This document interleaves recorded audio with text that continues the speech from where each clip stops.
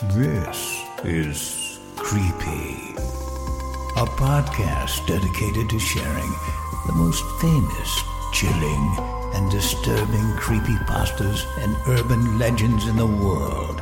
Whether these stories truly happened or are simply fabrications is for you to decide.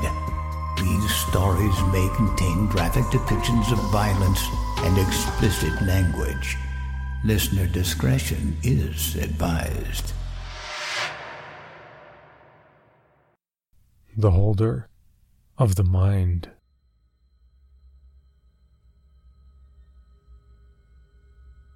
In any town, in any country, go to any mental institution or rehabilitation clinic. Approach the front desk and ask to see someone who calls themselves the Holder of the Mind. There will form a look of reluctance on the employee's face, which they will hold just long enough that it is barely visible.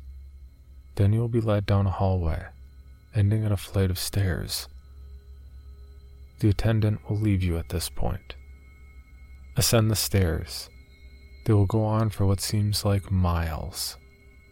If your step falters at any time, or you take time to rest, even a moment of respite, your focus will quickly lose clarity until it fades away entirely.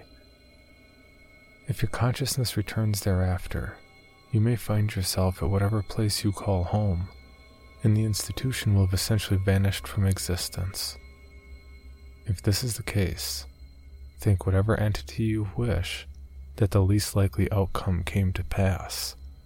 If your consciousness does not return, then you are still fortunate you did not awaken to find yourself where your more ill-fated predecessors arrived. When you at last reach the apex of the staircase, you will find yourself in a dilapidated hallway, appearing as some portion of a high-rise building. The wall to your left will have many doors. Do not open any of them under any circumstances, regardless of what sensations you feel urging you to do so. These feelings are scarcely more than base trickery.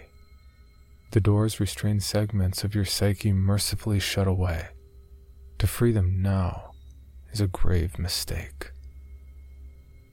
The wall to your right is composed entirely of glass. Looking out this enormous window reveals whatever place you were born in, though entirely empty and devoid of life. Walk the hallway. Its length is variable, so this may take even longer than your recent climb. At the opposite end, you will see a set of double doors. Unlike the many other doors in this hallway, you must open this one, though you may feel reluctance to do so. This is natural. Your mind is still trying to protect you. Overcome this feeling and step into the blackness within. Before long, a single spotlight will turn on from somewhere in the darkness above you, and all things within the spotlight will be made clear. Through its reflected light, you can see the surrounding area very slightly illuminated. It is best that you do not look too closely at the shifting images beyond the region of clarity. The rings on the ground will indicate to you that you are in some kind of a circus tent, standing in the center ring. Across from you is a stout man with a flamboyant appearance, wearing a lustrous top hat that shades his eyes, blocking them from your view.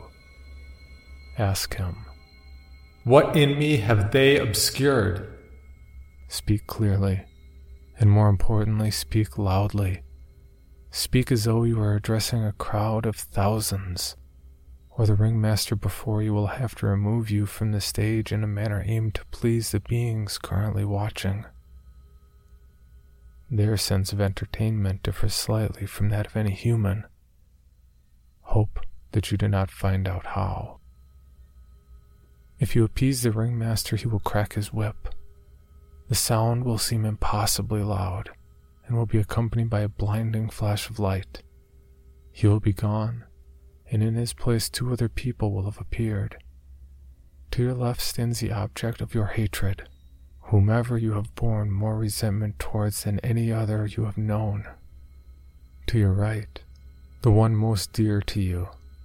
Living or dead, these people will appear in the flesh in front of you. Approach your mortal enemy, and wordlessly, he will hand you a knife. You will feel a strong compulsion to drive it into his chest. You must resist this urge at all costs. Instead, you must use it to carve the heart from your loved one.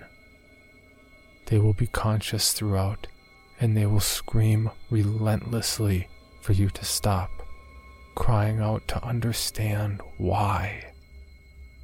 Do not listen, and do not hesitate in your task, for the audience wishes to see the weak shed blood, and you do not wish to prove you are a valid candidate.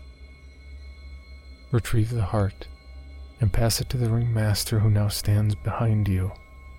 He will then tell you in great detail your first thought that compelled you to take up your present journey, and all context surrounding it. For some, this once obscured knowledge replacing a false construction of the mind can drive them to such desperation as to plunge the knife into their own chest. If you resist this temptation, your vision will blacken and you will regain consciousness in wherever place you were born. The knife you used will lie next to you.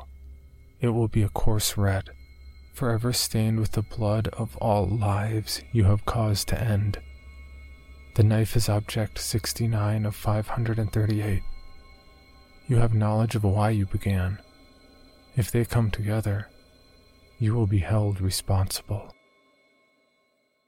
For more information, including pictures and videos of the stories told on this podcast, or to suggest stories for future episodes, please visit us at CreepyPod on Twitter, Instagram, and Facebook, or email us at creepypod@gmail.com.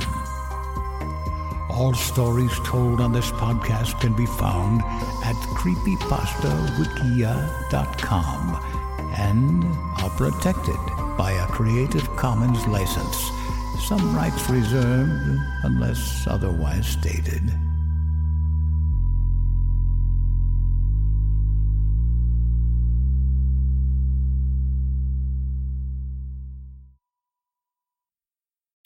Item number SCP-5186.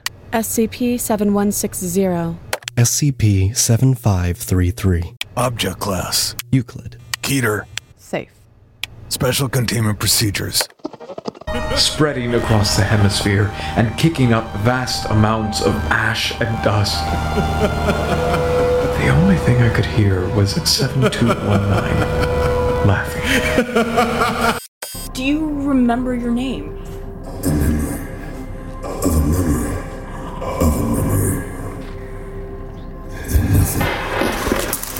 Heartland Counseling. Appointment update. I feel them again. Heartland Counseling. Appointment update. They're in my ears! Heartland Counseling. Appointment update. Nobody understands! SCP Archives is a weekly fiction podcast. Each episode, we dive into the strange, the unknown, and the... Find us on Apple Podcasts, Spotify, or at scparchives.com.